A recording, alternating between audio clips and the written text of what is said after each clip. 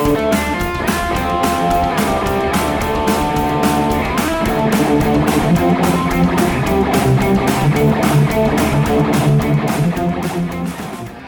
and welcome everyone to Weekend Rental episode 18, everyone's favorite retro gaming podcast.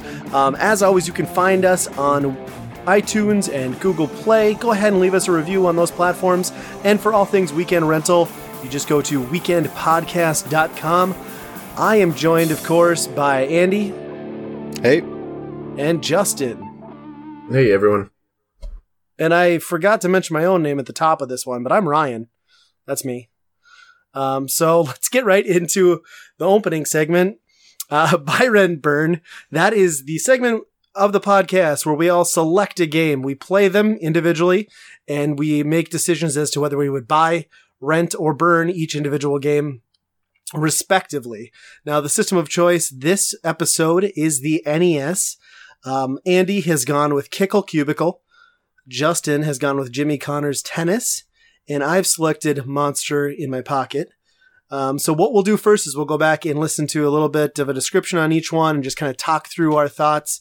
So let's start things off with Andy's pick, Kickle Cubicle.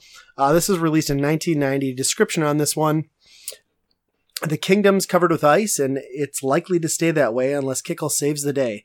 The wicked Wizard King came to the fantasy kingdom and covered the 4 lands with ice. Now armed with his freezing breath, Kickle sets out to save his friends. Join Kickle as he attempts to rescue the kingdom from this puzzling predicament of perpetual winter. It's more story than probably what the game leads on, but I'm glad that you were the one that had to go out there and pronounce definitively how you say this name, because when I was younger, I always thought it was like Kickle Cabickle or something like that, just because it had to rhyme with Kickle. But that might be. Am I going to get hate from the internet now? Did I officially? I don't know if there's I don't think there's like a exact way you're supposed to say it. I don't know. I kind of like Kickle Cabickle. Not gonna lie. I mean, I played the game for quite a while. I didn't see any cubicles, so. Or maybe it's that's like part of it. Italian. It's Kickle Cubicle. Or Pig Latin or something. Oh, yeah? I don't know. Actually Italian.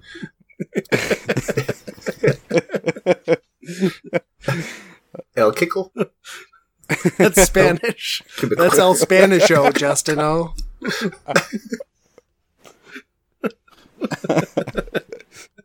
Kickle, choose whatever word you want to use for that second. It's a puzzle game where you kind of walk around on a platform of ice, and you need to collect certain items. I think they're like little bags or something, and they're usually like on a separate island or something of ice, and you need to figure out how to get over to there. And what you do is you spit really cold air at these enemies, turn them into an ice block, shove them off the edge until you make a ice bridge to the other side. Wait, he's spitting on them? That's horrible. What do they do to deserve being spat on? Have you seen those things? They're not. Well, okay. They're not even things, really. That's true. So that's true. Not all life matters. Yeah, I think they're just water, right? Like those look like little water blobs, and you just make them cold, so they're ice. So it's fine. We're committing genocide. It's not fine. Yeah. But for me, I'm the only person to bring pushing puzzle games to this podcast. So I figured I'd keep up that tradition and bring this one. I think it's probably the best one to date that I've brought. But I don't know. For me, it gets a little bit hectic. I mean, you can kind of raise ice columns up out of the ice to make walls and block enemies from getting anywhere, but like I guess I didn't spend enough time with it apparently to get good enough to manage that. Yeah, I agree with you. It does get more hectic just because of like the limited move set and the relative slow speed of your character, Kickle. But it's a really good puzzle game. I'm actually kind of mad as like an NES collector that I've not played this game before, because I loved it. It reminded me, like, everything it touches on. If you're a fan of Bubble Bobble, I feel like it nails like a lot of the cross like comparison, like cute characters, the weird vegetables and like food power ups, and just this catchy music in the background. I mean, it's obviously a much different game. Like you said, it's more block pushing than action. But yeah, I put this in and found myself playing for well over an hour. It was a really solid, fun puzzle platformer game. Maybe not platformer, but puzzle action game, I guess. Yeah, this one, like, it's probably the one that I spent the most, well, definitely the one that I spent the most time on. I spent probably about 45 minutes or so. I really enjoyed just the way it played. I think being able to, play as Mr. Cubicle, it works, and the the ice pillars and stuff, being able to maneuver to block the enemies, just the different maps too. It definitely was an interesting one. I enjoyed it. Yep, and you get further into the game, and there's like those puzzles that you kind of need to maneuver around an obstacle, and like you're pretty much like leaving a path of like 1 or 2 blocks. And you have to like direct those guys, the enemies, down toward you, and it's a little bit harrowing to pull that off, because I feel like if you don't press that button exactly in the right moment, they just turn right into you and kill you. But those were definitely the hardest ones for me. Was those ones that you have to like go around an object to get to the bags instead of just making a bridge, Well, you bring up a good point though too. Like it does get a little bit like intense, but it's one of those games that's definitely got its controls down well. Like I never felt like I was cheated out of a life. Like it's always you knew exactly what you screwed up on when you died, which is like definitely the hallmark of a well designed game. Yep. It did take me forever to figure out what I was supposed to do. I don't know what you guys, but I played for probably a good 5 minutes before I realized what the point was. But yeah, I was kind of familiar with it oddly because I don't know if you guys have heard of like Mega Cat Studios, but they're like doing new homebrew NES games, and they released a game recently called Medusa that's essentially like a variant of this game. So in seeing like a let's play of that, like a preview for the game, I kind of already knew what to do in this one, which is weird. But oh, okay, huh. I did find out the hard way though. Like I just assumed at first that you needed to collect everything on screen to clear, and then I got to like that third map, and like I didn't get the food first, and I got like those bags or whatever that you pick up, and then you're like warped out of the level before you get all the stuff. So adds a little extra layer of strategy where you want to get the collectibles before you zap yourself out of a level and complete it. Yeah, and get the points. Mm-hmm. Yeah. But I mean, overall, it's a great puzzle game. I mean, it's simple, it's addictive. I mean, what more can you want? Is it 2-player? Does anyone know? I don't think it is, but I don't think it was. Yeah. No, I don't think I didn't see an option anyway. Yeah, that would have been really cool. That's the only thing that maybe holds it back a little bit. Yep. That could get interesting then. Like if it was 2-player, if you wouldn't be able to move through your teammate, if you're against each other, screw each other. Push a block toward them. Knock them into the water. Push them off. Yeah. Yeah. There was one puzzle that I died almost immediately. I didn't know what the thing was right away, but there's like a spring. Mm-hmm. And you push it toward the spring, and it just like immediately slams back at you and kills you. Yeah, you have that moment of, oh, that's cool, and then, oh, wait, I'm dead. Because I did the exact same thing. I walked up to that block, and boom, done. Yeah, I had no idea that was a spring. After looking at it, like seeing what it was, it's like, okay, that makes sense. This is how we learn. Sometimes you just gotta roll with the death. Yeah. All right, so let's move on to Justin's pick. One with the tennis game, surprisingly. So this is Jimmy Connors Tennis. This came out in 1993. This is actually a pretty expensive game, I believe, for the NES. The description on this one: Jimmy Connors, ranked number 1 for 159 weeks, holder of 8 Grand Slam titles and a record 109 single titles, more than any other player in history, is the greatest tennis champion ever. Now you're Jimmy Connors battling your way to the number 1 spot. If he's already number 1, why are you battling? Anyway, enjoy a choice of 3 court surfaces: grass, hard, and clay. Hard is a surface. 3 skill levels: beginner, intermediate, advanced. So basically this is just saying like Jimmy Connors is awesome. Here's like everything that's in every tennis game ever. That's the description. So Justin, what did you think about your pick? Well, I picked this because you guys both brought tennis games, so I figured I had to. It's true. Yeah. It is just as terrible as I expected it to be, as a tennis game would be on pretty much any system. I guess there's a couple tennis games, later on. Yeah, Virtua Tennis is like probably the only one that's gotten it good. But the good thing for this one is you could actually serve without faulting every time. I still had trouble with the depth perception, moving the guy, and actually hitting the ball sometimes. But plus, I don't think you can actually get it past the other guy. Yeah. I played on beginner, and we went back and forth for like 5 minutes, and then finally I was like, all right, I'm just going to let you get it past me. I quit. So yeah, you bring up like one of like the immediate like holes in this game is that in a good tennis game, depending on where you angle your player, even like the most rudimentary tennis games, like where you angle your player on the court, generally changes the trajectory of the ball. Like this happened since Pong was invented. But for whatever reason, in Jimmy Connors tennis, you can only hit it straight forward, no matter how you position yourself. So yeah, these volleys are like goddamn marathons. They're like, they would go on for like 30 seconds, a minute. And then like, just like you, I'd be like, I don't care. I don't need this point this bad. This is okay. You can have it. You could change like the different type of hit. Like you could get you could do the lob further back, or like the lob. Yeah. But every time it was hit back. Yep. It was like directly at him. Yeah. Yep.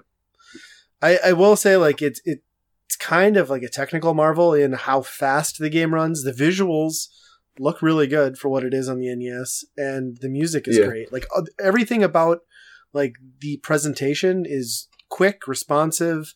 It's just that they completely botched the volley, which is the game. I mean that's what you need to get right here. I think my favorite part of this that I just immediately laughed at is, I'm assuming you're playing as Jimmy Connors, but like just his ass swagger. Like when you're standing there waiting for a serve and he's just like swinging his ass back and forth on the line. Like of all the things you could have used the NES to animate, like why did you need this animation of Jimmy just like waggling his ass at me? I honestly didn't notice that, but it doesn't surprise me you did. Yeah. I set myself up for that one. But yeah, it's such a weird thing. I've never seen a tennis game do that on the NES. And it screwed me up because like that motion back and forth is like one speed, and then as soon as the ball's hit and you're moving around, it's like double speed. Yeah. Like you guys got hustle. So like, yeah, it messed me up a little bit. The other thing, like I think it's just a fault of like all these old ones, but like as soon as you start swinging a racket, like your momentum stops. You're not going to continue to run, you know? Yeah. Whereas like obviously modern games are much more forgiving in that way, where it's like they want you to press the swinging button before you even get there. Yep. You know? Yeah, I ran into that quite a bit, but then I got used to it, I guess, and I was able to hit back and forth, but I don't know. It was just a struggle, but like Ryan said, visually, I mean, it played fast, it played decent, it's just you couldn't control anything. You had no control over anything. I thought one interesting choice, too, that I've never seen done in a tennis game before is that, whether you did like the fast swing or the lob, it had a hold button mechanic, so it's like because usually you press the button and it just swings through. But in this game, if you hold the button down, he doesn't follow through on the swing. He just stands there like racket back. So that screwed me up a few times until I figured that out. And then that kind of ties into what you were saying, Andy, where it's like, you're trying to time it out, but if you hit that too soon, like you lose your run, and in a lot of other tennis games, like if you swing too early and you whiff, you have a slight second to like take a step back and try for another swing. You can really screw yourself if you're not anticipating that in this game. Yep. Yeah. Yep. I guess I didn't realize that either. But it is probably the better, even with the, the problems it has, it's probably still one of the better tennis games on the NES, right? Yeah, it's technically give it that. impressive. Yeah. I mean, I think it'd be fine against another person. I just can't imagine, considering how difficult that was and just like the endless volleys on beginner. I mean, I can't imagine stepping it up to like intermediate or hard against the computer. It would be just a nightmare.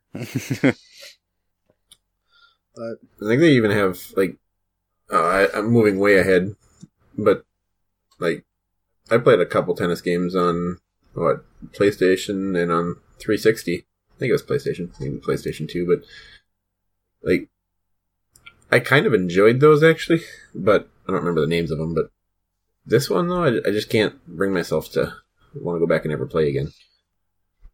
Yeah, technically impressive, just maybe not that the volume stuff, like the core of the gameplay just isn't as good as the package around it, I think. Yeah. Plus, it's really bare bones. Like it's tennis, and that's it. Yeah. Yeah. Where's my like quest the menu mode? is like, what kind of tennis do you want to play? What like just a few different options, and that's it. Yeah. I want to go to the magical quest land mode. of Chicago and fight for the stolen courts in the kingdom, please. Yes. All right, so let's go to my pick, Monster in My Pocket. This came out in 1992. This has got just an absurd description. I'll try to get through it fast. So, thousands of history's famous monsters gather for the meeting of the century, but their volcanic convention center erupts, mysteriously turning them into terrors of pint-sized proportions. They escape to the home of Jack, the teenage captain of Cool. There begins a battle between the good ghouls and the warlocks' band of evil beasts. You must become the vampire or the monster and lead the forces of right through a humongous human-sized world of 6 levels, featuring Jack's house, a scummy sewer, a hazardous construction site. This is a questionable phrase here. I'm just going to say that. And an odd oriental palace. Don't get burned on the kitchen stove or crushed by runaway golf balls. Meanwhile, you'll have to punch and zap all the fiendishly favorite monsters, including the head-rolling skeleton, the rock candy-throwing goblin, the bone-crushing cyclops, and dozens more. I'm just going to cut it off there. But basically, they're trying to set it up. I don't know if either of you guys are familiar with Monster in My Pocket. Like, did you guys play with the toys back in the day that this is based off of? That then became like a TV show briefly? So... I don't remember. Okay. I've seen them now, but yeah, they're kind of cool. Basically, what it was is like a toy line, and they would advertise the hell out of them back when kids had after school cartoons and Saturday morning cartoons. You would buy these little figures. They would come in like packs of like 2 or 3. Think like Micro Machines, but little cheap, almost like muscle figures. You guys probably don't remember those either. But no, I remember. Yeah, those. it's kind of like that where they're just like these one colored. I mean, there were different color variations, but no details of this figure. It was just like a little 1.5-inch figure. Some kind of weird random monster, and then on the bottom they would have hit points on them, ranging from 1 to 50 or whatever. I can't remember what it was. And you would just you could do a tabletop game with them, with your friends, and like line up your, set up your lineup and then try and take people down. So it was kind of a little bit of strategy where you're like building a deck and fighting people, in addition to just collecting these little toys. Anyway, it was a very popular toy for a short while. This, obviously, Konami picked this license up and made a game on it. And basically they just kind of tried to interpret that into a game, which it's kind of just a side-scrolling beat 'em up. The only thing that really sets it apart is that you're set in like these obviously home-based level. It's almost like Micro Machines, but it's a beat 'em up. You're fighting through a kitchen sink area, you're fighting through a sewer area, and overall the gameplay is pretty shallow, right? You just kind of have to keep running, otherwise the respawning enemies continue to attack you. And it's just simple 1-button punches to take anything out on screen, which just kind of results in, I guess, a good-looking NES game. It's got a ton of flicker and slowdown, though, because of all the stuff on screen. But it's just a very shallow experience, is what I would say. Yeah, I mean, the one thing I did like quite a bit is, obviously, since you're so small, that, there's a lot of objects around the house. My wife says that. Yeah. There's a lot of objects around the house that are like, massive compared to you. So those are most often than not like platforms that you can jump up on. So like each one of those is kind of a bit of a surprise to be like, oh, look how tiny I'm like jumping up this thing, this boombox or this chair, Yeah. or whatever like that. So that I did kind of enjoy that part. The thing with that is, like, I feel like I already got that as a kid, though, when Rescue Rangers came out. So to me, this is, like, just true. almost, like, treading on that. And then I don't know if anybody else caught it, but, I mean, it is Konami. So Konami did all the Turtles games for the NES, too. And, like, I swear to God, the second level soundtrack sounds like something ripped straight out of one of the Turtles games on the NES. I mean, almost note for note. Is this the I one that didn't notice that. had the option to turn music off when you started it? No, I think it was Jimmy Connor's Tennis. Was it Jimmy Connor? Okay. Because whichever one it was, I turned it off and I was like, oh, I can't get music back on. I wasn't going to shut it off and load it back Turn up. it back So on. Yeah. played that without music. But Yeah. yeah, this one, like, now that you mention it, like, I honestly, I thought it, like, the attacks and stuff, when the enemies came at you and just, like, I don't know if it hitbox, I suppose. Yeah. It felt like Turtles games. And just being able to actually hit them compared to a couple games that we've played recently where you couldn't do, like, your attacks just weren't what you expected. And I felt like this one, the attacks were there and it worked well. I just feel it was kind of a bland game, I guess. Just, Yeah. I don't know. It's almost like there's really nothing you can put your finger on that's wrong with it. It's just that there's also nothing exceptional about it, so it just kind of lands. Yeah. It lands in like that was, I mean, a worthwhile distraction category for me. I don't know that it's not notable enough that I'd put it on like the top tier of NES stuff. Yeah. Also, is the key for anything? No, I thought that the same I couldn't thing. figure that out either. No, I think it just sits there. I threw it off screen and I was like, oh, I can't go get it because you can't go backwards. I think you just clobber and then with it. Yeah, I was like, I'm guessing it's just to attack stuff with it. But some of the other enemies too, like the smaller ones that kind of like floated around, were kind of annoying. But Yeah. again, they're still fairly easy to hit. Mm-hmm. Yeah. I think 2-player would be reasonably good. Yeah, I wonder if it scales up in like difficulty or amount of hits with 2 players, because that would be, I could see that being pretty easy. I wonder just how bad it like slows down with 2 players, because as slow as it gets with just one, if you got two characters, twice the inputs, it's like, man, it definitely like pushes the NES as far as like sprites on screen at one time, because it chugs on occasion, like bad. Yeah, well, you got 5 or 6 things going at once. Yeah. And then the ones that shoot like moving projectiles or whatever on the screen as well. I don't know. Yeah, it's an interesting title. I mean, and it's an interesting license to pick up, because it was just such a small window in time that Monster in My Pocket was relevant on the scene. So it's interesting that Konami did it, but again, it's Konami back in the NES era. So how bad could something like this possibly be? It turned out all right, all things considered. Yeah. Right. I think it worked perfect for this type of, format that we play these games in, though. Yes. Like, it was the exact right amount of difficulty for me, where it was like you could progress, just constantly progressing like through it, where a lot of these games are like, you got to spend an hour with it to memorize a lot of this stuff to get to a point where you can, progress a little bit. Yeah, So, that's true. Yeah. I mean, I think I made it to the 4th level maybe on this one. I don't think I made it to the 4th one. I think I made it to the 3rd, and then I had the continue option, but I've progressed. I recently picked this game up for my personal collection not that long ago, so I've been playing quite a bit more of it recently. I just kind of did a refresher, but yeah, that's a great point. Like, it's a great game to just play and have some challenge, but not just be completely bogged down by, beating you over the head. It's not NES hard. It's tolerable hard. Yeah. But yeah, we've gone through all 3 of the games. Why don't we go through and give our individual picks on which games that we would individually buy, rent, or burn? Andy, start off with you. Yeah. Now that you mentioned like 2-player, I kind of want to see if they pull that off nice in Monster in My Pocket. That probably would be my buy, just because there's not too many that are perfect like that in that type of style game, in a platforming too. And I'd argue that 2 players playing with the monster in your pocket is probably the way to go. But yeah, I think my buy is going to be Cubicle.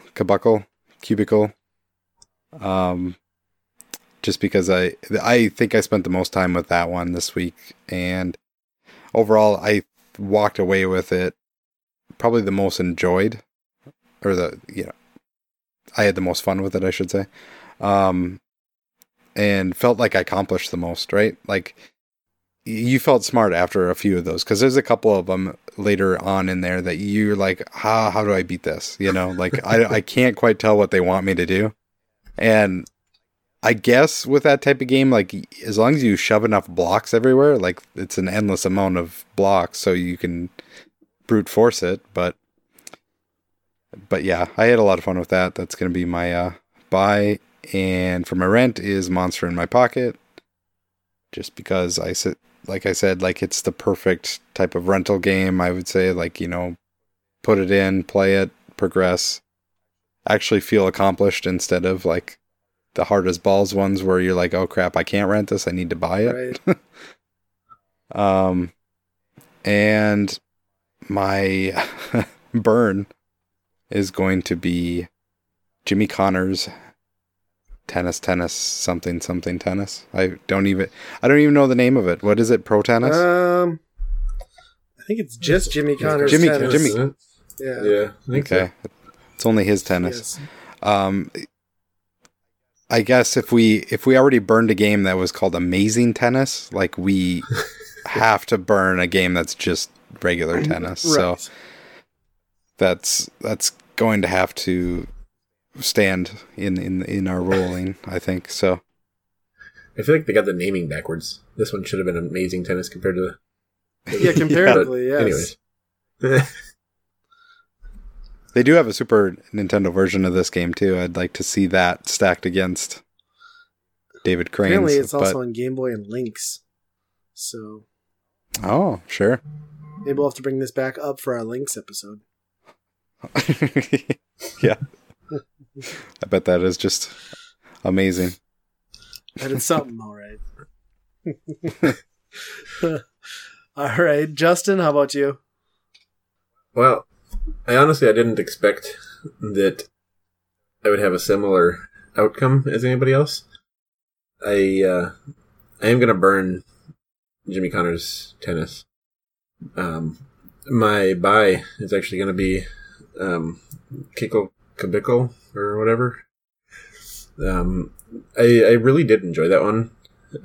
I didn't actually expect anybody else to buy that one, but I really enjoyed it. I do find the puzzle games like this to be entertaining. You just kind of sit down and I guess work on the different puzzle strategies, everything like that. So I really enjoyed this game. I'm gonna rent Monster in My Pocket, just because I don't think it's a great game. I think it's an okay game, and I feel like I wouldn't want to pay the money to buy it.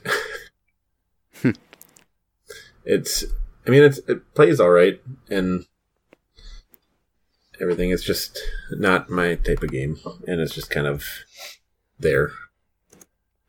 Sure. Well, I'm gonna agree with you guys. I'd buy Cubicle. I thought, I was aware of this game, especially being an NES collector. I just never had played it. I had not played it, and I loved it. Like I said, it reminded me a lot of the things that I like about Bubble Bobble. But then just, a different take, at least visuals and the cuteness of it and the sound, like, it was all stuff that pulled me into that game. And then the gameplay was just solid too. I really liked it. In fact, this is going to be on my buy list when we go to the Midwest Gaming Classic here in April, because I want to keep playing this game. And I would also rent Monster in My Pocket for the same reason that you guys said. It's an average game, and then, like Andy pointed out, it fits rental well because it's not that difficult. You could pick this up, rent it for a weekend as a kid, play through it once or twice, and send it back to the store. So it lands perfectly in that spot.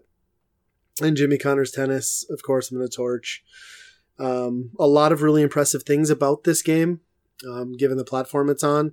It's just not very good in the play mechanics. Some of the basics. It's just those volleys just go on for far too long. I would have to burn it. So once again, we have a unanimous Byron burn conclusion. So quite the interesting smattering of games too. A puzzle game, a beat 'em up, and a tennis game.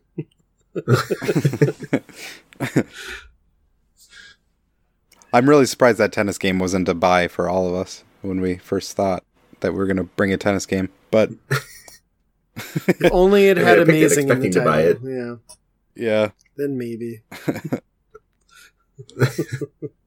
Wow, I'm looking at Monster in my pocket. It looks like a dude who just got a 3D printer yesterday. Oh yeah, they're such cheap toys. They're so bad. But they had a huge advertising campaign behind them. I had a buddy who was just in love with them.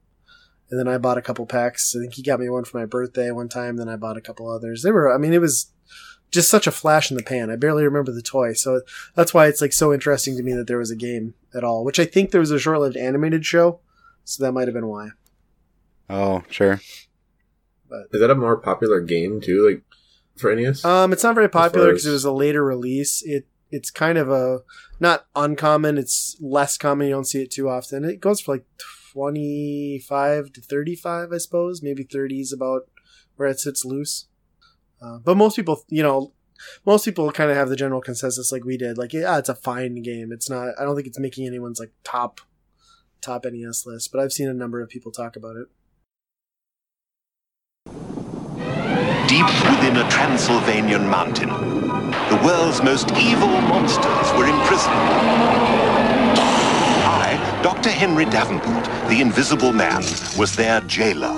Alas, my friends and I underestimated our evil prisoner, Vampire. He planned to escape by shrinking, but the spell shrank Monster Mountain instead and blew us all the way to Los Angeles. Now we must recapture those evil monsters, Vampire, Medusa, and Swamp Beast. But it isn't easy when you're 1 inch high. Edgar Raven, the world-famous horror writer, was the only human who might truly understand our predicament. Unfortunately, he was away, but his 10-year-old daughter Carrie wasn't. And now we're just monsters in her pocket. Monsters in my pocket! All right, let's get into the meat of the podcast. I want to kick things off with a little bit of sad news, and that's something that you guys have probably all heard about too, is that Toys R Us obviously has gone through bankruptcy, but they are officially closing all their stores now. It sounds like there might be some glimmers of hope, but the end of an era as far as toy stores, at least national ones go. Kind of a sad day. Yeah, for sure. It's kind of a bummer, not so much now, but you go to a Toys R Us now and they're all pretty kind of grimy to me. I mean, they're definitely older. There's not many new ones being built in the last 10 years probably, but it's going to kind of suck to have, we all have kids and then not be able to take them to that type of store, and not be able to experience and have that memory of a dedicated toy store. Yeah, that was my big thing. Like you said, just as a parent, it's just man, kids already grow up so much differently than we did and so much faster. So when I was just hearing that, it's man, they already don't know what the rental store is. They don't know what an arcade is. Now you're going to take away a toy store. There's no Saturday morning cartoons anymore. what is there? It's just so pathetic. It's a bummer. Thanks. Amazon and Walmart. Yeah, but how you get, there's not even the Sears catalog or the JCPenney catalog, circle stuff. What are we going to do? Sit down with our kids and here kids, here's the laptop, scroll through the section of Amazon toys and point out what you want this year from Santa. They'll do it on their tablet. Yeah, they probably will. They'll probably order it themselves with our credit cards. But I don't know. It's just kind of sad Put it news. in the shopping cart. Yeah, they kind of got screwed, I think. I mean, obviously, like, they made some huge missteps along the way. And, you know, everybody's getting their ass kicked by Amazon, basically, in the retail brick and mortar sector. But I don't know. There was something I read that, like, the people that bought them years ago, like this investment group, they were already in trouble. So then when they bought them, what they did is they took the price that they paid for it and put it on top of the debt they already owed to this investment group. So basically, the investment group got all their money back. And then buried them further. And buried Toys R Us further. So, yeah, can have them to blame. It's a good strategy.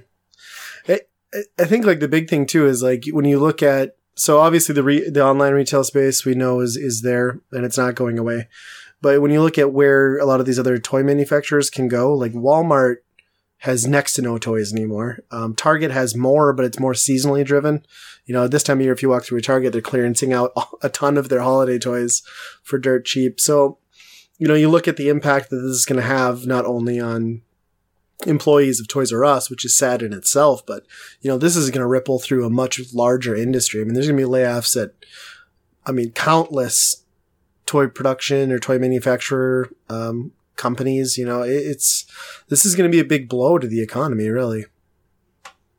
Oh yeah, for sure. Like I bet if you looked at all the toy manufacturers, I'm sure every one of their stocks are way down, you know, knowing that, you know, this one store that carried probably, you know, a majority of their lineup is just not going to be there anymore. So, like, they have to cut down on what toys they offer in general. They have to do the mass-produced ones more than the specialty stuff.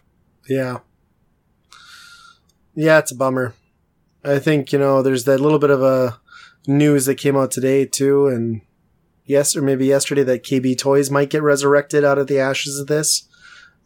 So I guess I'd be for that, but we'll see. Yeah, that's the one I remember as a kid, was KB Toys. Yeah. KB Toys was awesome. KB Toys occupied the mall space. Like, as much as Toys R Us was like, we're the grocery store of toys, like, KB's is like, no, we're going to be in, like, every mall, back when the mall ruled. So yeah, when, you know, you go on shopping trips out of town and your mom would go to a bunch of stores you didn't want to go to, you just hang out at KB Toys. At least I did. I'm sure the people working there loved it. Yeah, I'm pretty sure if I remember right.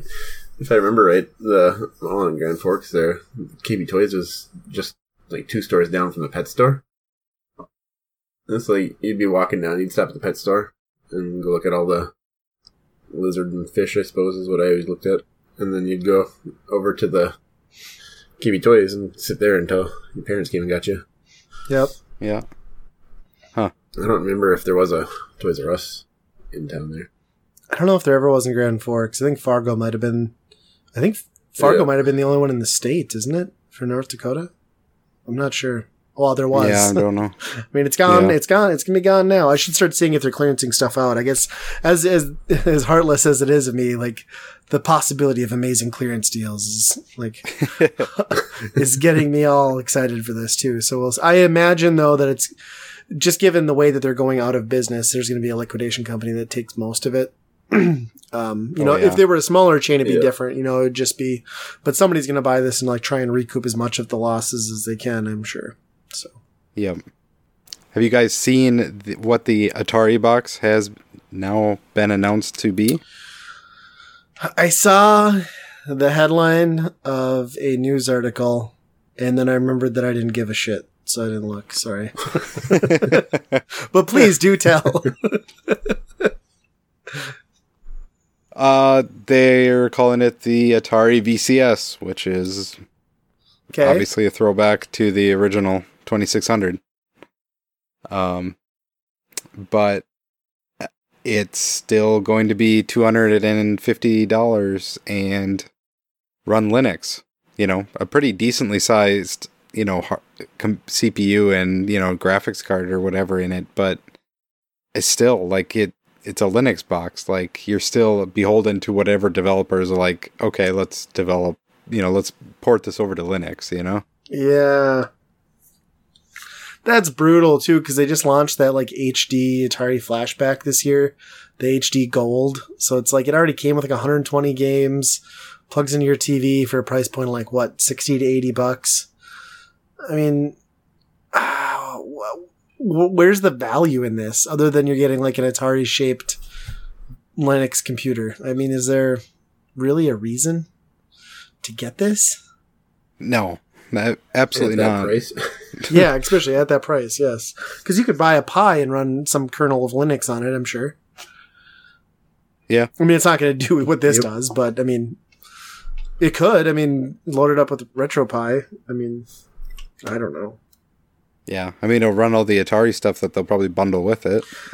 Have they given any news on, like, what they're offering in the way of games? I mean, is there anything? Is it going to come pre-installed with stuff? Are they going to have a service? Is it going to hook up to like Android apps? Like, is Google Play involved in this? I don't understand. No, I doubt it. It's probably just the, whatever extra games Atari games that they want to throw in. Obviously they're like, oh, and we'll have all these indie stuff. Again, if the indie developer ported it to Linux, which, Steam did that. All those Steam boxes and stuff are Linux. So anybody that participated in that, I guess you'll get those games maybe, but I don't know. If Steam has trouble getting developers to develop for their system, like, right, they're not going to do it because Atari's has an option available too, Right. I mean, because here's the thing is like, nobody in the industry, and maybe I'm overgeneralizing it, but I feel like nobody in the industry is taking this thing seriously. So as far as support, no dev, unless they can easily transfer something and dump it onto some sort of like shop, is going to take any amount of time to customize a game for this. So that leaves just Atari to furnish games for it. Unless people start, obviously people will hack it and do emulators and things like that. But if it has to rely on the homebrew community and Atari solely to support it, it's already dead in the water. I mean, that's a fact. Because Atari can't do it. I mean, Atari can't even get this thing out. I mean, I'm still not confident this will even come to existence. I don't know. Well, apparently they're taking pre-orders real soon. Whatever that means. But, you mean stealing people's money? Because you're never gonna get that. I don't know. I mean, if you're paying that much, I mean, they put such a focus on streaming. You're going to be able to stream movies and stuff, and it's like, you know what else does that? Everything else I own. A $30 stick that does that, Yeah. I'm surprised my Game Boy Advance can stream Netflix at this point. Yeah. You gotta hack it. Yeah. Like, I just don't see how they could think that that's a viable price point at all. I mean, that's you could that's an Xbox One, that's a PS4, that's a Switch, 2/3 to a Switch, yeah. Yeah. Because you said it was $200 or $250? $250. Oh, there's a $300 one too. Oh my god. Yeah, Jimmy, what do you want for Christmas this year? An Atari box or a Switch? And I'd have been the dumbass kid who'd have been like, ooh, Atari. And that's how I ended up with the 2600 versus an NES as a child. But yeah, there's no way. I mean,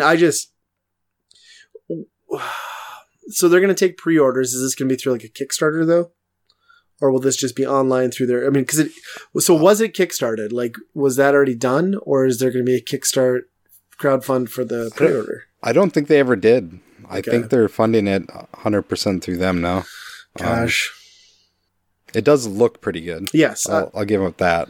I do like the design, and I do very much appreciate Atari, and have nostalgia for that brand and a lot of the IP.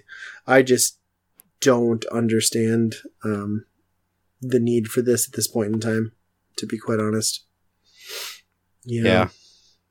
You do get two controllers. You get one that's, more modern, and then you do get the one-button joystick. Oh. Because that's what everyone's clamoring for, is like carpal tunnel and hand cramps again. I don't know. Yeah. I mean, I want to be excited for it. I can't be. It's what a ridiculous machine. Are the controllers going to be USB? Or are they going to be I think it's wireless, but I don't know. wireless? It's infrared. If you don't point it directly at the little diode on the front, you're screwed. Interfere with the neighbors' Atari box. Yeah, there you go. Yeah, I don't know. I'm curious to see where this goes, but it's funny because didn't they kind of announce everything that you're just saying they stated like not that long ago that it was going to be Linux based, and so did they really add anything new to the mix other than pre-orders coming soon? Yeah, not much other than the name. They went into like kind of more of the specs that they were going to put into it, but you know what they need to do to make this thing a home run? With every pre-order, speaker hat. Yeah. I'd be down. I'm all about that. If you give me a free speaker hat with my pre-order, deal. those have to be almost on clearance at this point, I would think. Yeah. Like if you have to give them away anyway, so why don't you? Yeah, why not? It would be pretty sweet to have one. I do really want a speaker hat. One day. For $130? It's a good investment. You guys playing any new games lately, or? I will be playing Sea of Thieves. That came out today, or last night. I guess, I didn't ask what you will be playing, Justin. Come on. Well, I've been playing Fortnite and PUBG Mobile. Even streaming Fortnite. I hear you're the new internet sensation Twitch streamer extraordinaire for Fortnite. Yeah, I guess. This is not true. You quit your job, did you not? Well, yeah, but that was just a different situation. Oh, okay. Not related. Got it. Not related. I didn't actually quit my job. Just so you know. Okay, well, that's good. That's good. No, I started streaming, I guess, but mainly just for fun. Yeah, well, if you're already playing anyway, why not, right? It's so convenient with PS4, like the share play thing. I'm actually looking into getting a capture card, maybe. Getting your face up on the screen? Well... Or just so you can also go to Twitch. Happening, but... Well, so then I can have it set up with... Because you can use the OBS software and actually create like your own layouts and stuff, which I actually did, but it doesn't work the best because you have to do the remote play without a capture card.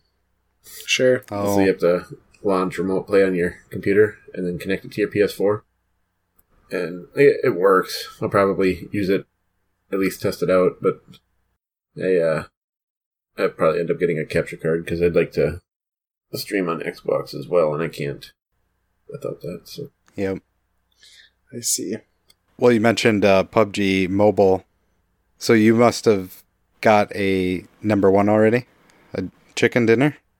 I did. I've played 3 games, and I've got 3 chicken dinners. That's an alarmingly Wow. high success rate. So Yeah. did you read that the article that's been going around then? I did. After you mentioned it, I looked at it, and I mean, it's possible, but I don't know. It's hard to tell because it's such an awkward movement for when you're in gunfights anyways, Yeah. that it's hard to tell if it's a person or if it's a pretend. Because you guys, the article you're referring to is that bots are playing PUBG Mobile is the thing, right? Yeah, well, it's kind of come to light that it's an alarming amount of these people that have never won on Xbox or anything, all of a sudden are just like winning their matches in PUBG Mobile, like at first, like all the time. So then everybody's like, well, what's the deal with that? Then, how the first thing is, well, it must not be real people then. But So is PUBG Mobile a free game? Yeah, it's free. It's iOS. I don't know if it's Android or not, but So maybe it's like it's there. a marketing strategy to like make you feel like you're a king at this game, so you spend $30 on Xbox and PC. I don't know. Like I know quite a few people that have played it now, and they're not all winning. So you're saying you're just that But- good. I am just that good. I'm probably going to retire, or maybe I'll go pro. I don't know. I think it's 10 wins and you can retire. Like that's. I think you get Social Security payout too at 10 chicken dinners in PUBG Mobile. Might want to check with your local. But it's actually pretty fun. Like it plays pretty smooth. Like I laughed at it when I first heard it was coming out. Kind of like Fortnite Mobile. I laughed at that, and I've played a couple of the PUBG knockoffs on mobile, and they play decent. I was like, I'll try it. I don't ever really care about the Fortnite Mobile because I think building would be annoying and nearly impossible to successfully do that and fight. Yeah, I can see that. But the PUBG knockoffs are pretty fun, so I tried this, and I don't know, I do feel like pretty much everybody I ran into has been a person. Just by, I suppose they could do it as a bot, but like when you shoot them and the awkward movements that they start to make, trying to get away, you wouldn't necessarily think a bot would do that. Yeah. You'd assume that they would just continue doing what they were doing and take the shots, but I don't know. Yeah. It is strange, though, that a mobile game plays better than PC and console does. Especially one that comes like from the lineage of like Arma, which is like the most like PC oriented. Like I need every button on this laptop to pull this off. That's crazy. Well, the screen is kind of a disaster on the phone, but it's laid out pretty well. Like there's buttons everywhere, and it auto loots for you and auto puts attachments on, which I think that would be a nightmare if it didn't. Oh, so, sure.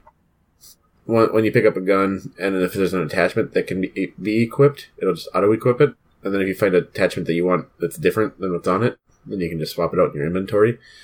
So, I mean, it has its perks because it's on mobile, and it would be nearly impossible to do that quickly. But it's still really clunky on Xbox trying to do that, adding attachments and removing attachments and stuff. So, PC, it looks like it'd be pretty easy, but I don't know. It's interesting.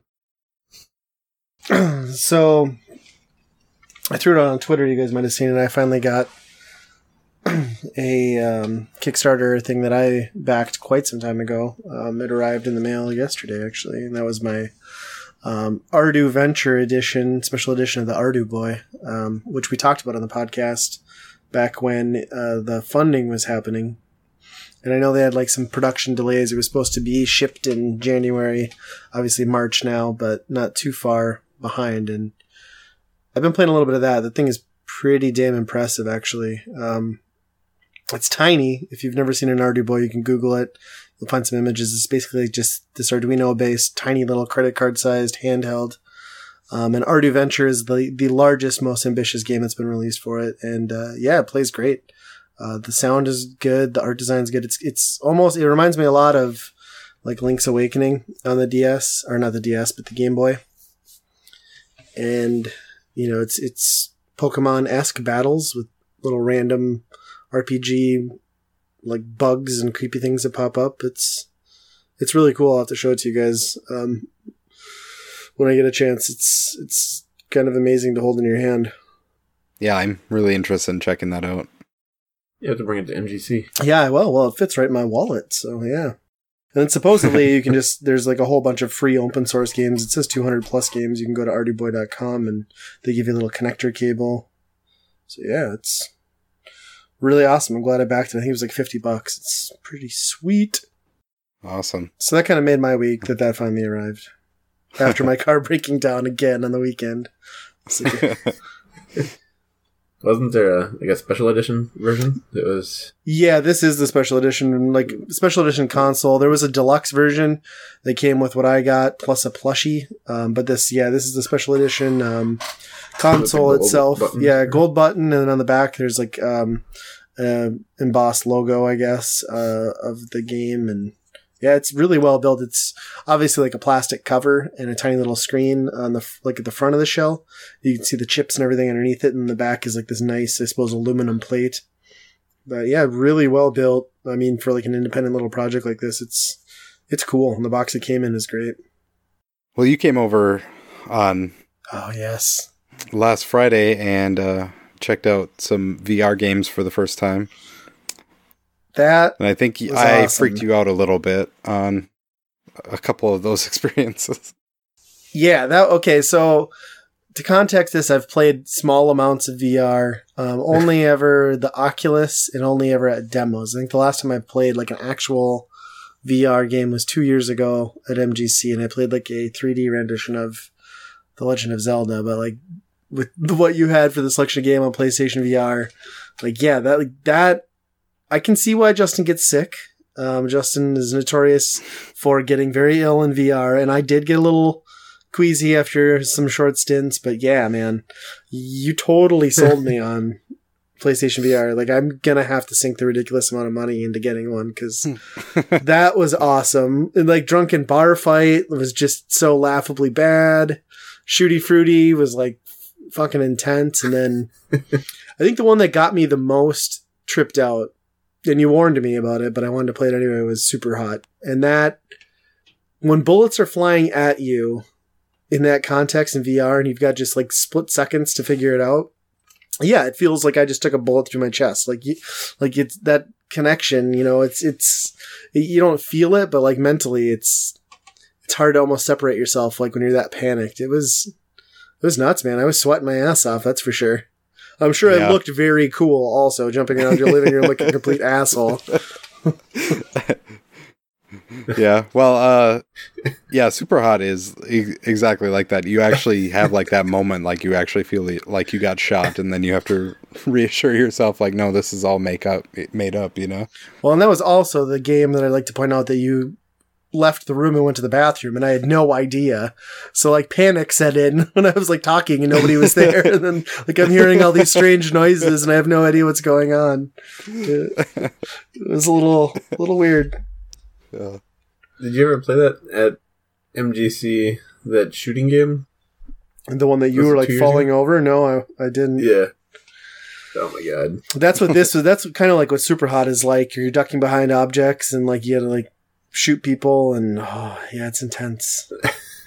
I think Shooty Fruity was, sheer like stupid fun factor. Drunken Bar Fight was kind of awesome. Like whacking that guy up the legs, like up in the crotch with that cane that I grabbed off the bar was probably one of the best things I've ever done in a game. But I think Shooty Fruity, like as a full-fledged package, was awesome. So like Shooty Fruity, that's like one of the best feeling game for sure. Yeah. So like Justin, like Shooty Fruity, you're a grocery store clerk, and like you're standing behind the counter, and like food's coming down the conveyor belt. So you're like standing there scanning food. So you have to do that job, but then also like a rabid mutant fruit is coming at you, and you have to like grab guns off a conveyor belt and shoot them while you're still like bagging groceries. It's fucking awesome. It's so cool. I feel like we should just bring all of this to MGC. But there'd be vomit all over the hotel room if you're playing VR. I'm actually pretty good with some games. Like it's like I played that mech game and I was for the most part good. I played that for half hour though? Yeah, but you came out pretty I was pretty dizzy, drunk. Yeah. But wasn't that the one that the kid like panicked and they'd like pull him out of it? He started screaming, he said? Oh boy. But like that one, I'm pretty sure if I would have been sober, I'd have been fine. Yeah. Huh. No, it was... And then there was a couple other games I played too that I was fine with. But yeah. I was very impressed. I think you sold me on it, Andy. I kind of want to get one now and play some of those other games. The real reason you want one is Rec Room, so you can explore all the different rooms with children, all the people that are just lurking around in. Yeah, I will say I was pretty skeeved out by Rec Room. That was very like once you were walking through that hall and like you just said something, you're like, oh, that guy's just punching that thing. Then the dude talks back. He's like, yeah, you got a problem with that? It's like, wait a minute. Like, we're in a virtual room with, like, other people. Like, it's like the next creep factor on top of, like, a chat room or something. It was so weird. And then there's like the little kids in the wrestling room with Jesus and... Yeah, it was... It's an experience for sure. There's a lot of weird stuff in there. I think my favorite was Andy goes into the room called like 90s Music Only or something. And apparently like there's supposed to be a guy that like built that room because you create these rooms to go into with other people. That's supposed to like be the DJ. I suppose you like make requests with him when he's in the game. But if he's not there, there's nobody. So then I just got on my phone and started like blasting like horrible 90s songs like through the camera. We were playing like Barbie Girl and like just dumb shit like that. And nobody acknowledged that we were doing it either. And then Andy's like dancing in the middle of the room. Yeah. You get the like underwater experience one? Yeah, I do have that one. It was funny, my family came over on Sunday and I actually have my dad, who's in his 70s now, to strap that on, and my mom says, put him in the shark one. I'm like, okay. so I put it on that, and he's just nonchalantly, like, just like looking around. Like, I think he didn't want to be too embarrassed because he knew something was going to happen, like a shark was going to come. And he's just like not even following where the shark's going. Like, he might even had his eyes closed in there. Who knows? You know? But like when it finally does attack, he kind of did like back up a little bit and be like, "Oh boy, yeah." Have you ever like? Obviously, your kids are a little bit. Well, your son is the same age as mine. Has he played it at all? Oliver? A little bit, yeah, a little bit. I don't put him in anything like real crazy. I think actually the only one I have put him in is that fish one where it's just like you go underwater, you kind of look around a little bit, and that's about it. Okay. I didn't obviously put him in the shark one. That's a little bit traumatic. Yeah, because after we played that, I was just thinking about like if I bought one, it's like, man, I wonder what like how my like a small mind would interpret that, you know? Because it's pretty immersive. Yeah, for sure.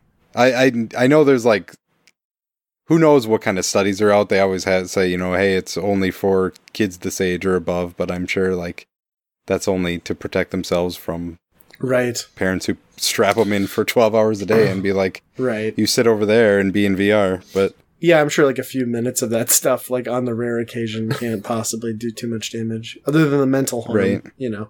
Yeah. If you're putting them in like the, you know, horror stuff, maybe don't throw your children in a Resident Evil 7 is what you're saying? I'm not going to do that, so I'm sure he won't either. Yeah. I know. Put him in Bomb Simulator. Yeah. Yeah, no, that was really cool. That was awesome to check that out. I definitely need to get one. I'll have to look for a deal now. Anybody else pick up Paradise City, or am I the only one after I hyped it up so much? Did anyone else appreciate that whole podcast tour? I was just like freaking out about how everything's like regurgitated, like remastered stuff, and then I spent like the first 15 minutes praising the fact that Paradise City was coming back. I'm like, I sounded like such a contradictory asshole. Like, I listened to that, I was like, man, I'm dumb. This is what we deal with. Yeah.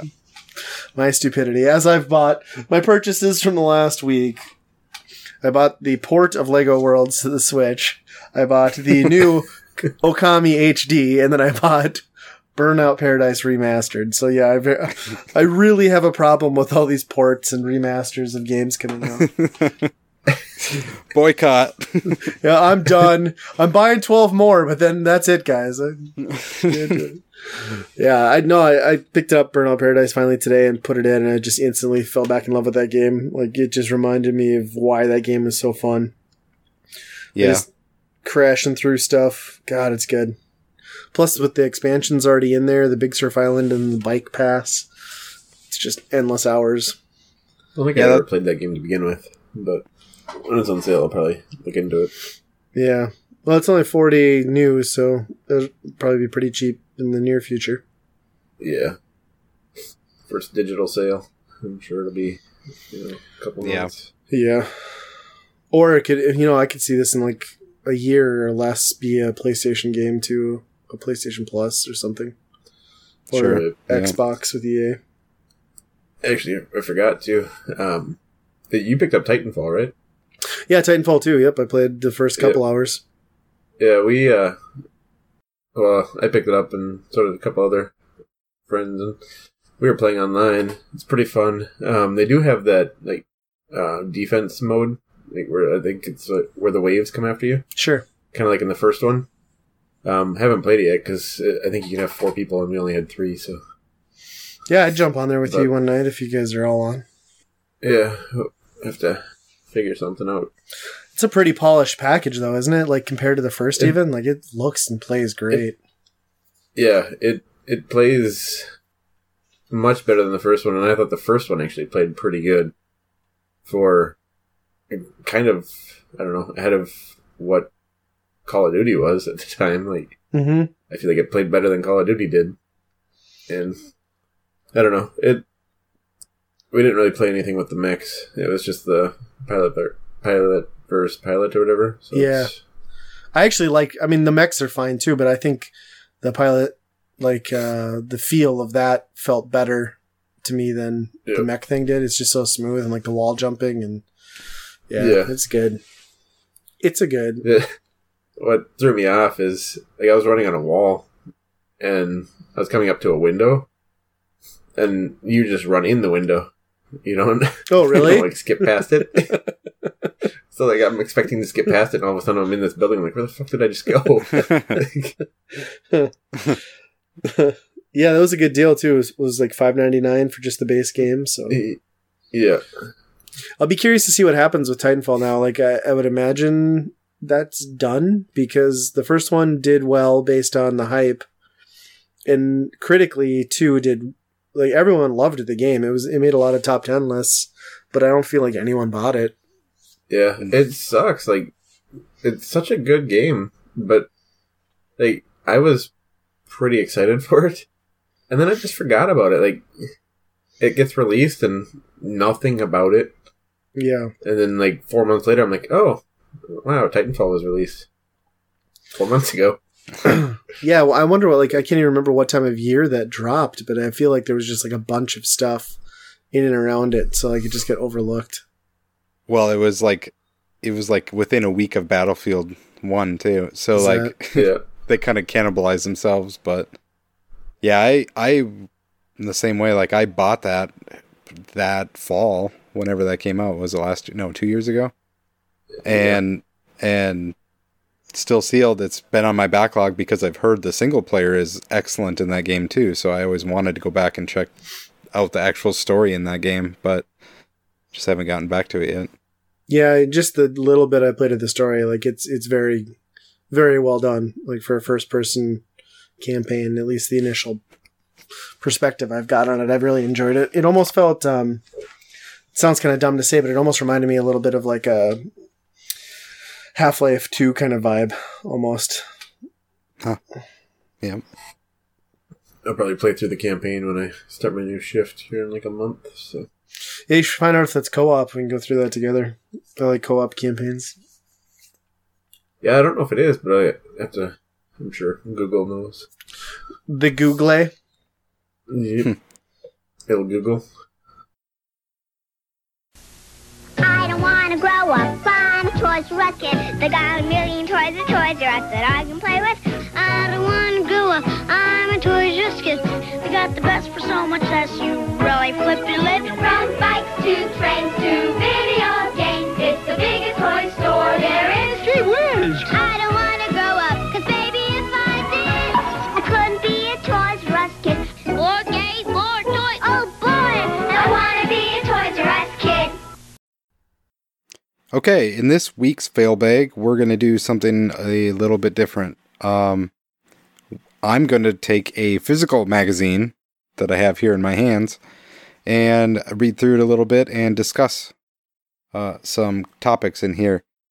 The main thing here is that Game Informer, GameStop's propaganda machine, long-running, very popular magazine, is just had their 300th issue, which is crazy. They started in 1991 and they're still going, and I think they're in the top 5 of most subscribed magazines in the US, which obviously they're in GameStops and it's part of a program, so you can't really... A program that they force down your throat at every chance they get. Yeah, exactly. But for their 300th issue here, they made an article called The Top 300 Games of All Time. And there's been a million of these type of lists before, but this is in a magazine, a somewhat reputable magazine. So I thought I'd run through maybe the top 50 here and see what you guys think. Okay. You don't sound like you're expecting much. I'm expecting rage because I'm not sure that I trust this magazine to do the right thing. So, like, to start off, like, what would you put at number one, each of you guys? Just of all time? Greatest game of all time. Pretty hard to do, isn't it? It's got to be something. Yeah. You have to look back on it. It's got to be something like fundamental and pivotal, like the first Mario Brothers, like Super Mario Brothers, or maybe A Link to the Past, or it's got to be something on that level. And I'm guessing it's not at all. It's probably like fucking Titanfall 2 or some shit. Knowing that this magazine. That is in this. Titanfall 2 isn't shit, but It is in the top 300. Okay. not number one game. Right. I agree, though. It'd probably have to be, something probably Mario related. Oh, it's going to be Mario 64, isn't it? And I'm going to just be pissed. It is, isn't it? Mario. Is it Mario 64? No, okay. Thank you. No. Thank you, Game Informer. You didn't betray me. Wait, you haven't heard what it is. Okay. Well, we'll get to it, right? Are we gonna go from 50 up or one? Yep. Okay. Yep, we'll go 50 up. Okay. So we'll go right outside of 51 just to give you a gauge of like what kind of quality we're talking about. Okay. So 51 is Grand Theft Auto 3, which does not hold up as well as it does obviously now, but that was a pretty pivotal moment in that type of game. Was that the first one that was in-car view? That was the PlayStation 2 like juggernaut. See, I already don't like this list though because if you're going to do a list like this, you should put the best of that thing in there. So by putting Grand Theft Auto 3 in there, you're telling me that I've got like at least 2 more Grand Theft Autos coming up in 50 through 1, right? I mean that. What? Not necessarily. No. Then why 3? Why didn't you put? I struggle with this one. 5 or San Andreas? I wouldn't say either San Andreas or 5. Right. San Andreas probably. Yeah, I would argue that especially 3 for that doesn't. era. Yeah, I don't know. But then it is like okay. So you said they're using other things like the groundbreaking like. So if you're looking at Grand Theft Auto 3 as it invented the first successful like open world game. Like, well, I mean, Driver 2 helped, but then yes, it belongs there. But if you're just saying the best Grand Theft Auto game, then it does not. But that's just me. Absolutely not. But okay, so let's 50. What do we got? Number 50, Super Smash Brothers Melee. That needs to be higher. Which I think that's the only Smash Brothers game on this list. I think it's the best one. Yep, for sure. It had a pretty crazy, it was really good. Yeah. I could see it being higher, but I'm okay with that. Yep. 49 is Metal Gear Solid 3, Snake Eater, which is probably my favorite out of all of them. So I definitely would want that higher, but... I am okay with that there as long as Solid is higher, but I have a feeling it's not going to be, and that makes me mad, but... We'll see. Yeah, I'm not sure. Don't play coy with us. No, that's one I don't remember actually. Okay. I could look ahead, but I'm not going to at this point. 48, Mike Tyson's Punch Out. But what about Mr. Dream? Where's Mr. Dream? He's farther down. I don't know about that one. I mean, it was an iconic game, I suppose, for that, but I don't know. I wouldn't put it there.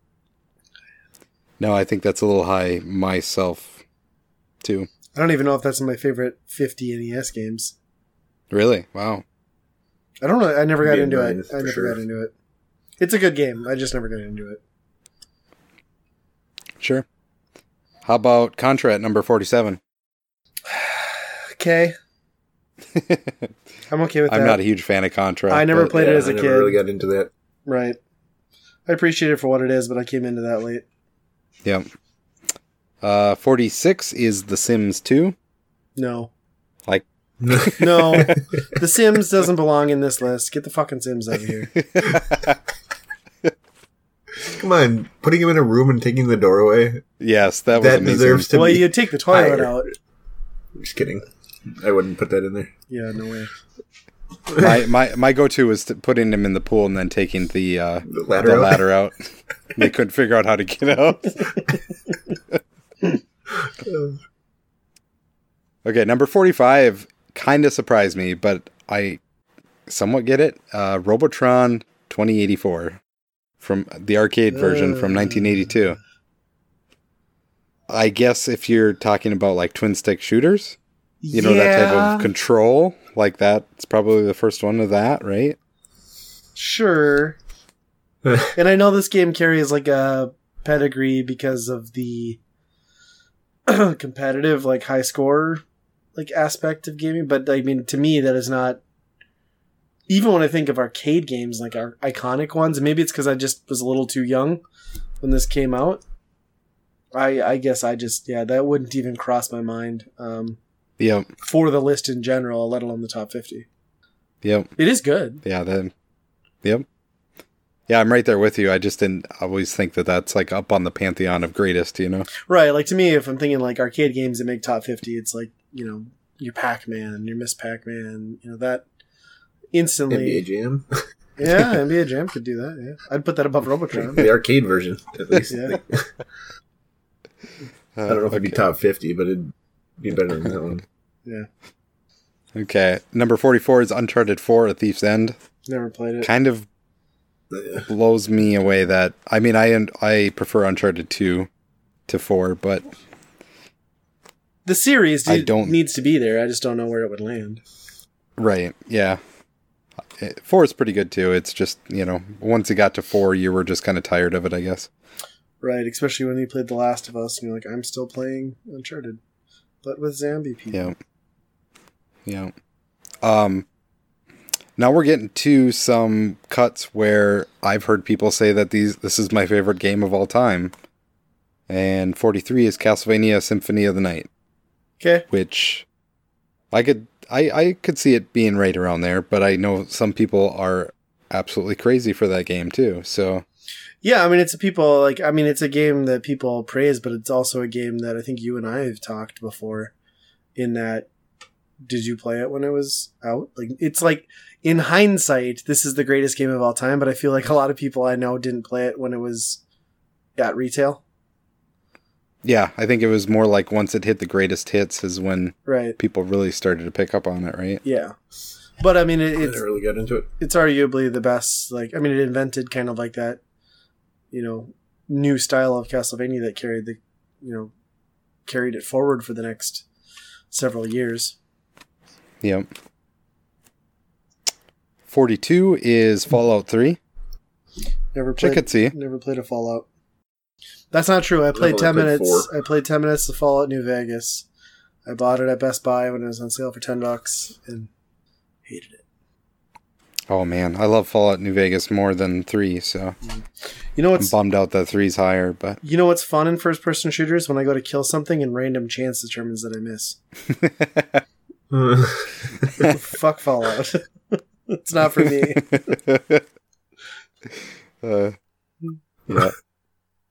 So number 41, this is pretty funny that you guys were just talking about this, but NBA Jam Nice. Arcade 1993. All right. Okay.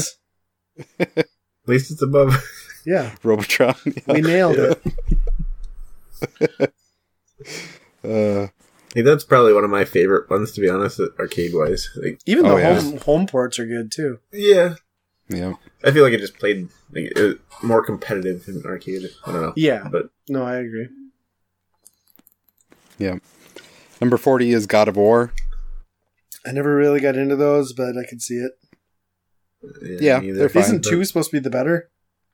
Or 3? Yeah, I'm not sure. Potential. I mean, I own 3. I've played a bit of it, but I don't know. Yeah. Or maybe it just seems like 2 was the bigger one because it was like the swan song for the PS2. Yeah, that could be part of it, for sure. Probably, yeah. Okay, number 39 is probably where they're going to get the most hate mail, I would say. And that is The Legend of Zelda Ocarina of Time. I'm fine with that. Which seem... No, it could be Yeah. it could be lower on the list. I'm good with that. yeah. You're saying it's too high? Yeah. Yeah, I honestly am. I have send all the hate mail you want to weekendrentalpodcast@gmail.com, but I have zero appreciation for the N64, and I give zero shits about Ocarina of Time. It doesn't even register as a Zelda game I'd want to play, let alone the greatest of all time, and Mario 64. Those 2 games can fucking jump off a bridge together for all I care. Like, greatest games of all time, like everybody loves them. I give zero craps. I just zero craps given. So I'm good with this. Okay, well, you want me to tell you something that will make you angry? What's that? Wind Waker didn't even make the list. Fuck that! Really? Yeah. That is the best. It didn't make the list. Not even top 3. Not Fuck this. not in the top Fuck 300. Game Informer, kiss my ass. Kiss my ass, Game Informer. You could at least sell an HD copy of that for the Wii U, you stupid bastards. I do. Oh. I know. That's probably my biggest upset part of this whole thing, too. I can appreciate that people appreciate Ocarina of Time. I cannot understand how Wind Waker does not even make this list. That is blasphemy. Yeah, for sure. 38 is StarCraft. Sure. Okay. Yeah. Not my thing overall, but No, I get it, though. definitely big. 37 is Pokemon Red and Blue, the very first ones. See, I missed that. Like, I know it's a phenomenon, but I was just a little too old. Yeah, I was into those big time for sure. But I mean, you look at that, and like 2 games that completely revitalized like a 10-year-old obsolete handheld and kept it going. I mean, they were almost solely responsible for the Game Boy lasting way longer than it needed to. Yep. 35, Super Mario Kart, Super Nintendo. Okay. At least I picked the right one At there. least please tell me 64 is not higher in the list, or I'm gonna be real mad. No, I Okay, don't think thank so. God. Good job. 36 is Mega Man 2. All right. Definitely the best Mega Man. That already seems like that's above some games that it, like, you're telling me in the grand scheme of things that even a game I hate like Ocarina of Time deserves to be lower than Mega Man 2? I don't know that that's right, but all right. Oh, well, this will be a common theme going forward, I think. Okay. So. 34 is Resident Evil 4. That should be Which is higher. fine. Maybe, but yeah, okay. I mean, I can see that for how revolutionary the aiming and all that stuff was in that game. Yeah. 33 is Donkey Kong from the arcade. Okay. That was definitely revolutionary. Really put Nintendo on the map, so I think that belongs. 32, Bloodborne. Bloodborne? Okay, what is Bloodborne again? Explain to me. Is that the Diablo or no, That's the Dark Souls-ish? The free one. Yeah. Yeah, Fuck it's no! the free one this one. Fuck this. Better than Ocarina of Time. And Mega Man 2. Yeah, no, that's bad. That's bad. You don't like that one? How about this one? How about number 31, Battlefield 2? Fuck. You know, Andy, I had the discussion that I was going to make a conscious effort not to swear on the podcast. And you have to go and do a stunt like this with your top 50 Game Informer games. How am I supposed to keep my... Okay, I'm not going to swear, but that's a bunch of crap. Yeah, I guess, I mean, that was, it says it's a PC game, so like maybe I just totally missed out on that. Like maybe it was a huge thing, but I don't ever remember being like that big a deal. It is, but that's like saying Call of Duty was a huge thing. It is, but like, are those better than like seminal games of, like, we're talking the 300 greatest games of all time. That doesn't No, that doesn't compute. I Yeah. feel like greatest games would be single player. Like, even though I'm mainly multiplayer game, like that's mainly what I do. I still feel like if you're doing a greatest game list, doesn't it have to be single player? That's usually where they work out all Yeah. the mechanics and stuff to bring over to multiplayer games too. Yeah. Like, how are they? Battlefield? Nope. Yeah, I don't know. That's bad. Okay. Number 30 is Portal. Definitely belongs. Uh-huh. I mean, that could be a... Oh, no, I that's think it could about be right. higher. It could be, yes. But I think that's pretty good, considering where they put Battlefield 2, I guess. Yeah. I haven't played that one because I'm scared I'll get sick, but I've heard Oh how my amazing God. it is from like everybody. It's so good. Yeah, just the humor alone is incredible. Yeah. It's only a few hours too, so like I mean, a Right. couple sessions you should be through it. Could take some Dramamine and play it. Yeah. 29 is Assassin's Creed 2. Nope. Ugh. Which- Yeah. I like that game, but I don't think it's like the 29th gonna- best game ever. It's not. I don't know. I would say 3 or like Plague is the best Assassin's Creed. Why was 2 there? But no. Yeah. Yeah, Shouldn't do that isn't anyways. 2 considered like... No, Brotherhood is the worst. Yeah. I don't know. No, I don't. Well, 1 and 2 were both pretty I awful. don't agree with that. Yeah. 28 Grand Theft Auto Vice City, which it's definitely better than Grand Theft Auto 3, but Right. it's not much of a step up, I would say. Yeah, Yeah. it's my favorite. Like, as far as like a set piece goes, as Yeah. that they nailed. But right, 27 League of Legends, which I have no bearing on whatsoever, but Kinda it is surprised it's so massive. Yeah. that- again, that's multiplayer, but it is such a huge game. Yeah. It almost has to be at this point. You know, it's probably the biggest game in the world, really. Yeah. Coming at number 26, Super Mario World, which seems low to me. yeah, I'm gonna call bullshit on that. Yeah, That's a top 10er yeah. or I just mean, outside. to me, of it. yeah, definitely. It's in the top 2 Mario games for sure. You know, has to be. Mhm. Number 25, The Last of Us. Yeah, I mean, I don't It's a good game, but know that it makes top 50 for me. I mean, I think it's good. It's the best zombie flavored Uncharted game I've played. Yeah, Yeah, I mean, it's just. it, I don't want to sell it short because it is a great experience, but it didn't get. It's a great, compelling story, but gameplay wise, it doesn't do anything to me to really set it apart on this list. yeah. Gameplay definitely not.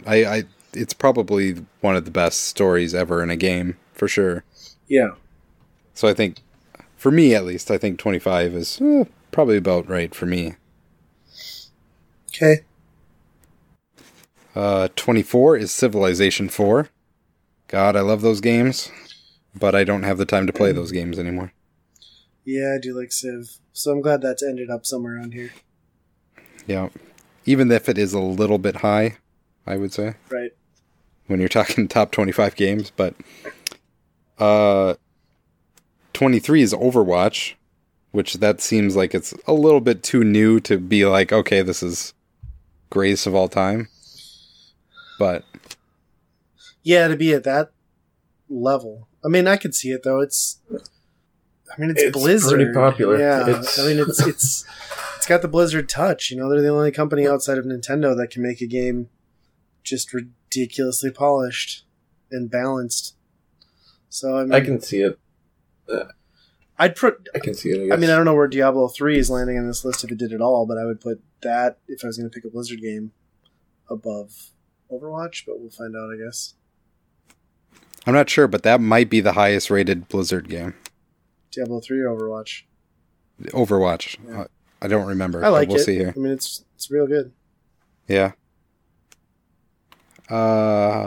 22 is Galaga, which is perfectly fine. Yeah.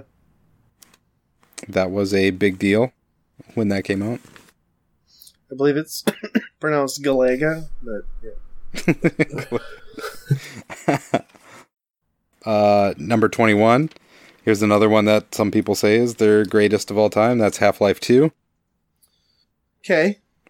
I mean, I could see that, I guess. It was pretty revolutionary at the time. I've never played that. It is really good. Yeah. I have a hard time gauging first-person shooters on a list like this. Is it Half-Life 2 that came in the Orange box? double pack? Yeah. Yeah. Yeah. Yep. Well, it was the first like real shooter that had a really engaging story and some cool mechanics other than just shooting too, right? Yeah, the physics engine was neat. That's true. So, Yeah. I could see that. I mean, it is the basis for Portal. So. Yeah. Rolling on to number 20 is Super Metroid, another one that I often see as their number one. Yeah, it seems like that should be higher. I think so too, but at the same time, like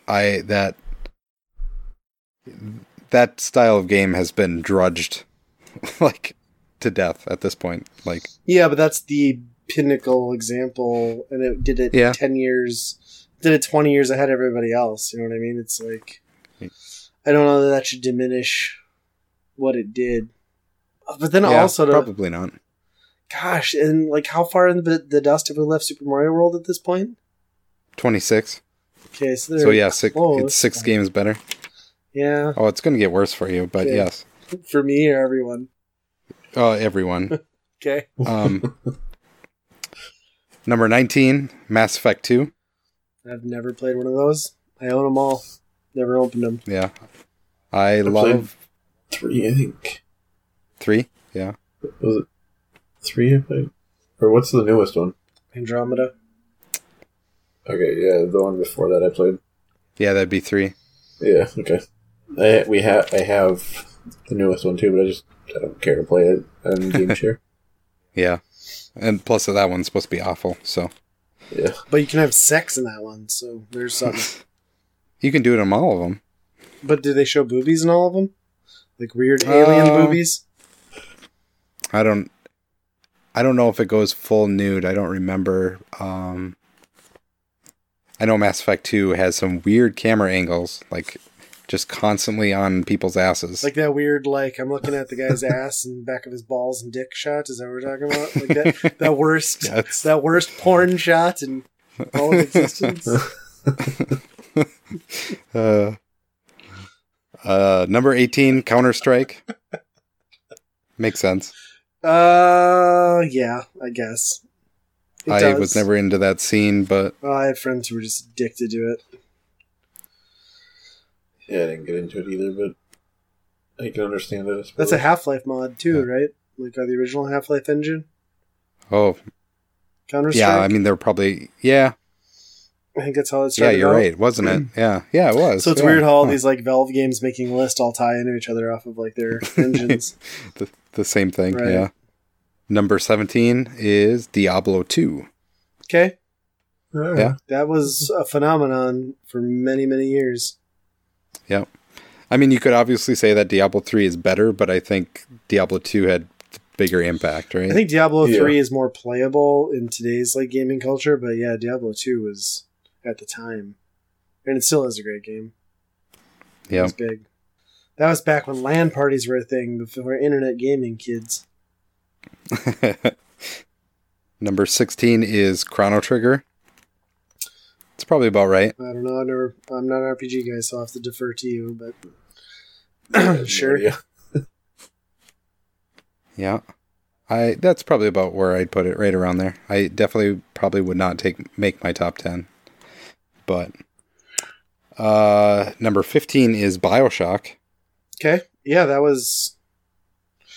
I mean, I don't know that it deserves to be this far up the list, but it definitely deserves to be in the top 100. I mean, that was a phenomenal experience. I mean, it's still one of the best, most interesting experiences. I mean, it sucks that the sequel wasn't great, but yeah, that was mind-blowing back in the day. Yeah, for sure. Just the amount of kind of the different types of gameplay to it too, you know. Yeah, but at 15 is where it's at. Yeah, that seems a little high, but yeah, I think that does. I don't even know if that's top 40. Personally, yeah, I could see like top 30, but But yeah, that seems a little high for me. 14, Super Street Fighter 2 Turbo. Maybe, but zero shit's given right here. Yeah, pretty much. I mean, I guess. I mean, it is the defining talk, game that kicked off a genre, right? I mean, yeah. Really. If you're going to put a fighting game in there, it pretty much has to be that, right? Right. I'd agree with that. Yeah. Urban Champion should have been there. Let me check. Nope, not on the list.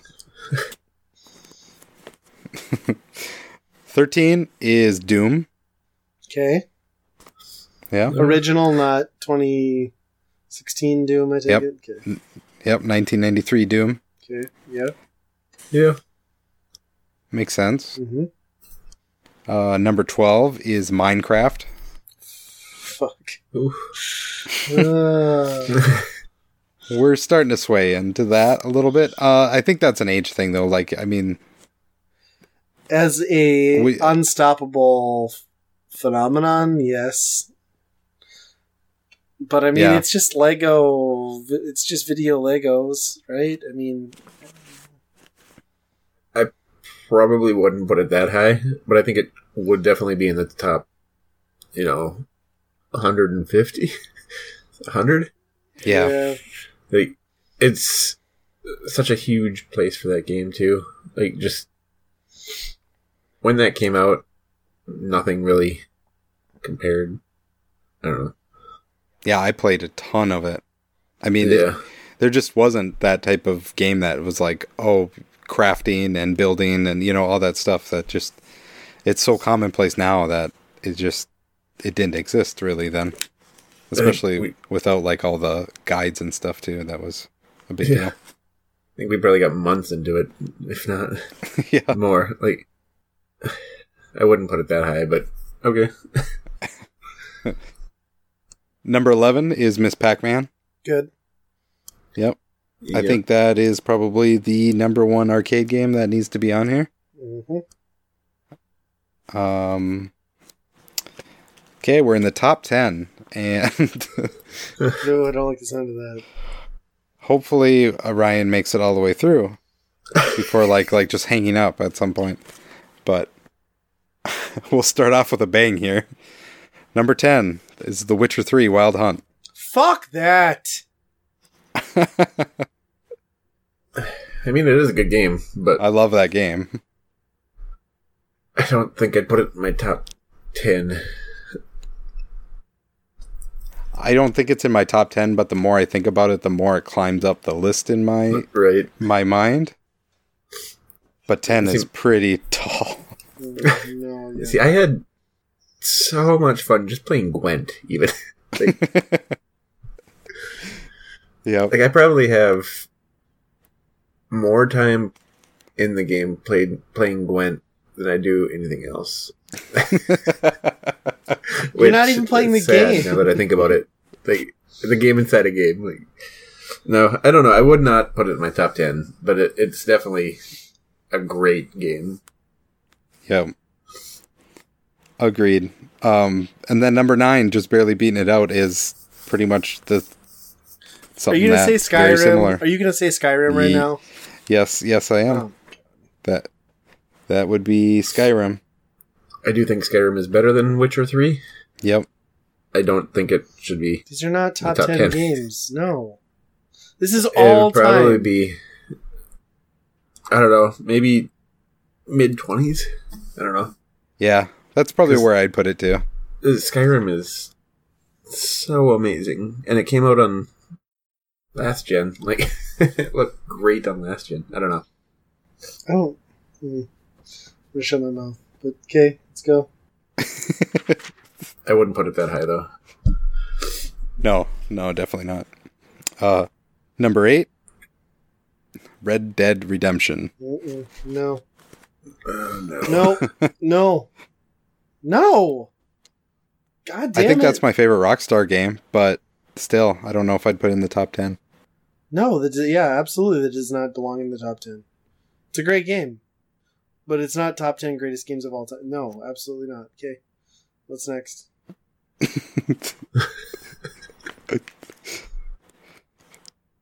don't know if I want to keep going. It's gonna be RPGs. I don't like it when you're angry It's here. gonna be a lot of RPGs, isn't it? I'm gonna get really mad here. Aren't I? No, this is one that made me angry. But Okay, let's go. number 7, Call of Duty 4: Modern Warfare. No. No. No. I mean, if it would have been Black Ops 1, okay. We're not to number 1 yet. Okay. uh, No, I would not put that there. Even MW2 would be higher than the first Modern Warfare. No Call of And Duty. that, again, it's mainly for the multiplayer. I'm sure that that's considered a top game. yeah. And shouldn't be in there. I mean, the things that it was revolutionary for definitely were, like the multiplayer progression and all that stuff. Like, that's great, but I don't see it as like, oh, this shaped the industry No. in such a way that it needs to be It in the top 10. Funneled you them know? down a fucking awful path that like made Yeah. everyone have to put out regurgitated first-person shooter bullshit. Like it derailed the industry hardcore. But does this deserve to be top 10? No. No.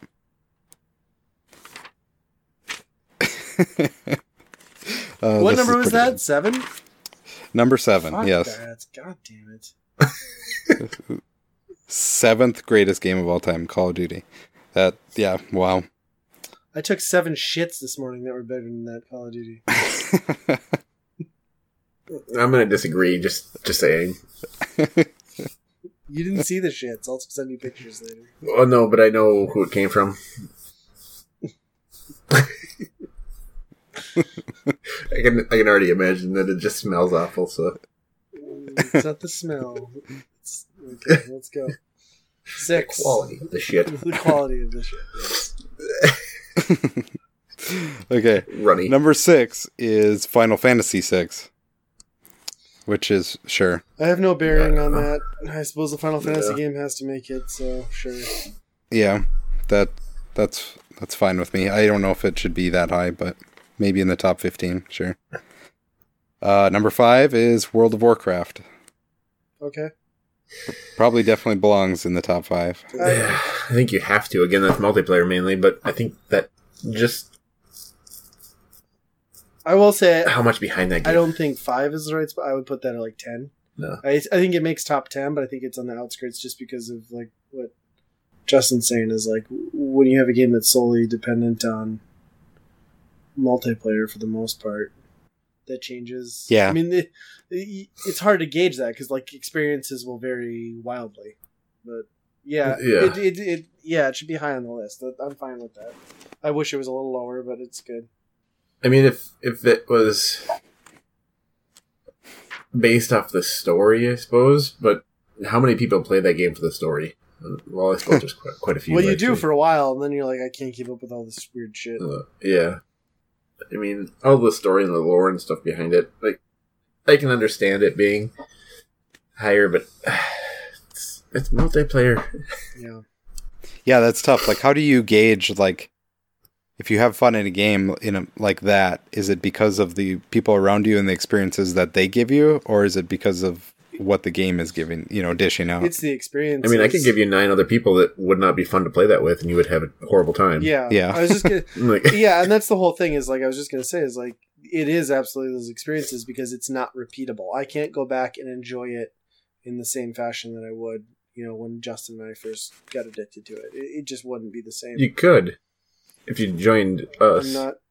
Let's not get into this right now, but I'm just saying.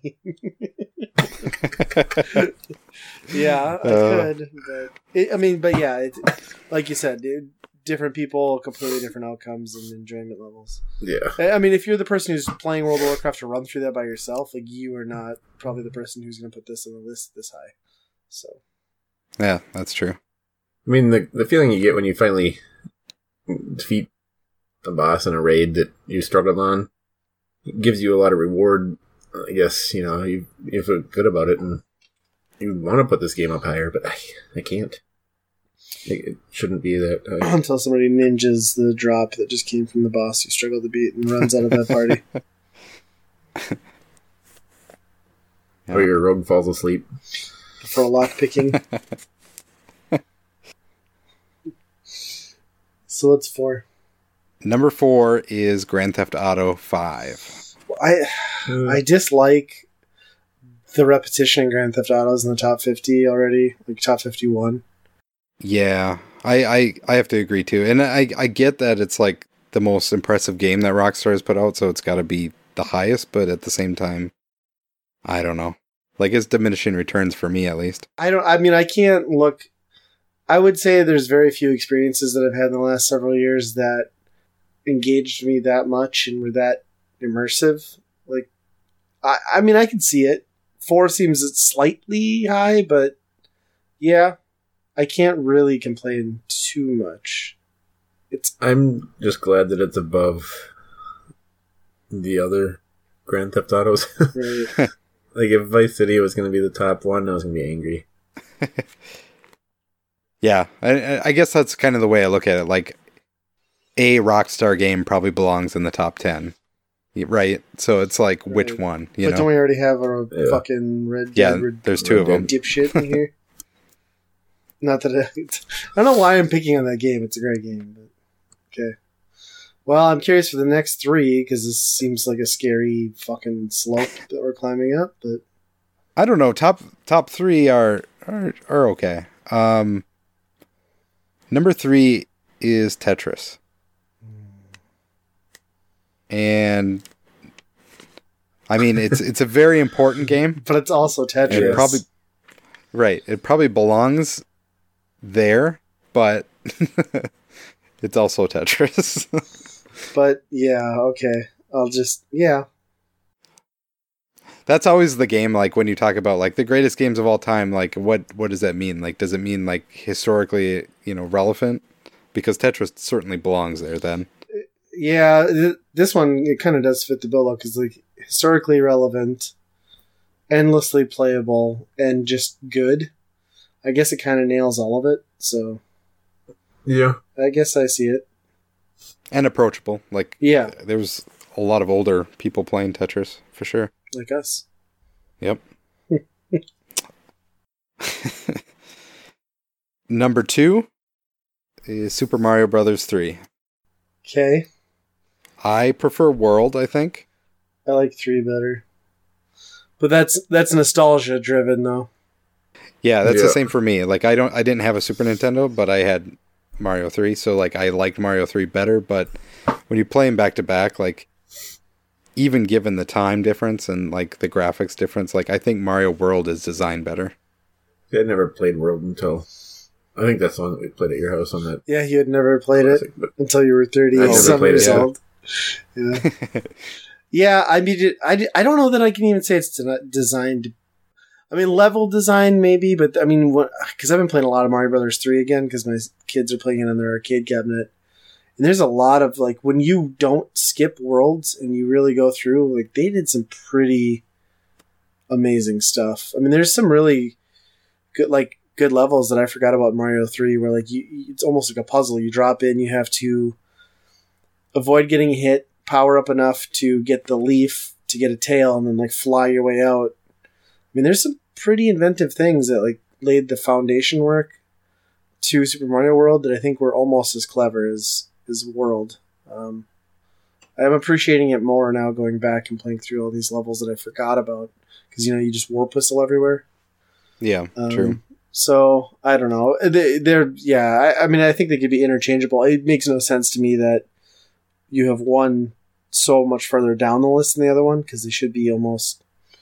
I mean, they should be neck and neck. They should both be in the top 10. I mean, just flat out. Yeah, that's my thought too. Like, depending on the day, I could go back and forth on those. And yeah, when one is number 2 and the other one's 26. Yeah, we can get 3 Grand Theft Autos in here, but we can't get 2 Super Mario Worlds, yeah. 2 Super Mario games in the top 10. I don't get it. Yeah, we have. Exactly. Yeah, okay. And how have we not had any other Zelda games between 50 and now, other than Ocarina? It doesn't make any sense either. Yeah, true. Yeah. Is number 1 Donkey Kong Jungle Beat? No, it was Donkey Konga 2. Oh, okay. Sorry. Good. Any guesses at number 1? Serious guesses? I mean, Hopefully, Link to the Past. Yep. Got it? Okay, good. Yeah, Link to the Past is number 1. I never got into Zelda. I just died a little inside hearing you go, to Zelda. I'm a little irate that we can put Call of Duty's fucking Red Deads and all these Grand Theft Autos, but Breath of the Wild doesn't even crack the top 50. Do you want to know where that is? I'm afraid, but where? Number 100. Fuck Game Informer. Do you know what number 99 is? What? Did they? Mass Effect 3.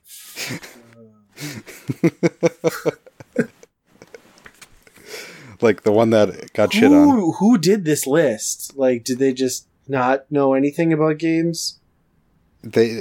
Isn't Breath of the Wild like the highest, one of the highest rated games on Metacritic of all time?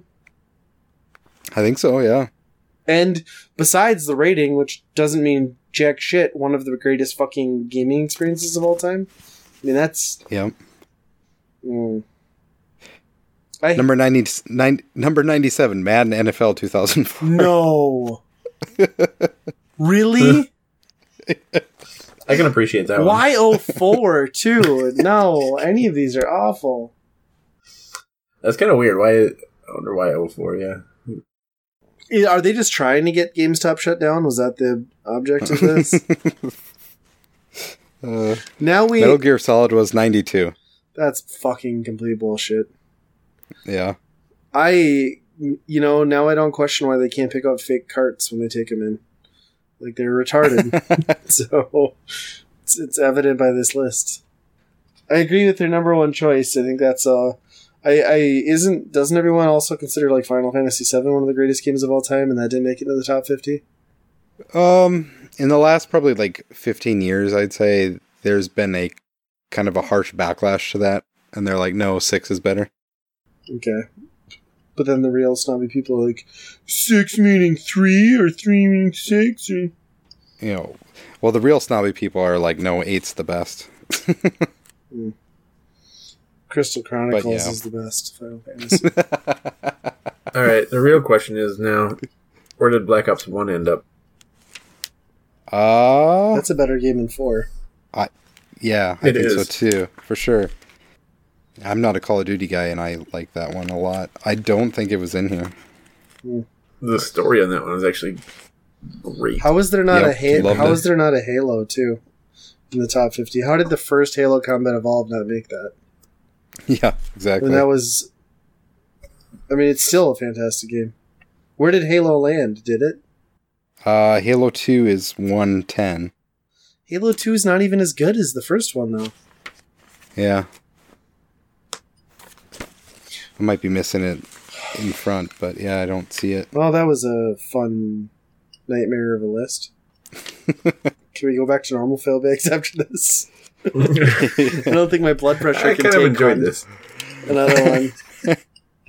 What? Let's do next time. One of my favorite lists that I really appreciated, if it's still available, I think it is One Up, as they were getting shut down, that did the top 100 greatest games of all time.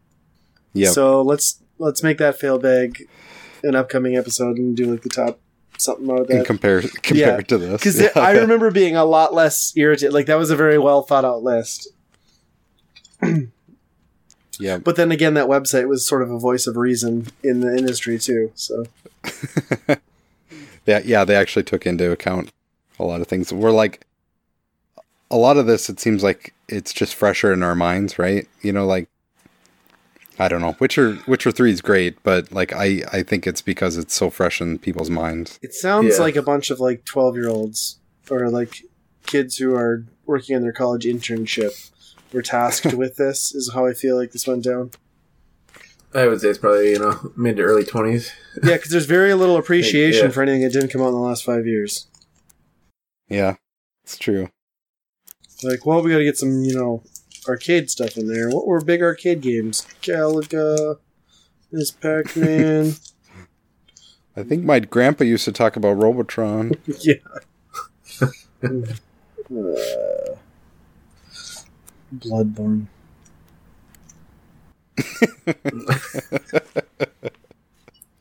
All right. I can't believe that was in there. Like, Yeah, that doesn't make any sense to me. That high, yeah, for sure. there's a lot of games that shouldn't have been where they were. I don't know. Well, we probably ran this thing on long enough. Justin, do you want to wrap this baby up? Sure. So, I'm going to just open up this page. You can cut this all out right here. I don't want to get it wrong. Alright, and so you can find everything Weekend Rental at www.weekendpodcast.com. On there you can find links to our Facebook, Twitter, YouTube. You can also send any questions, comments, concerns, complaints, awkward pictures to weekendrentalpodcast@gmail.com, and we'll address them on the next episode.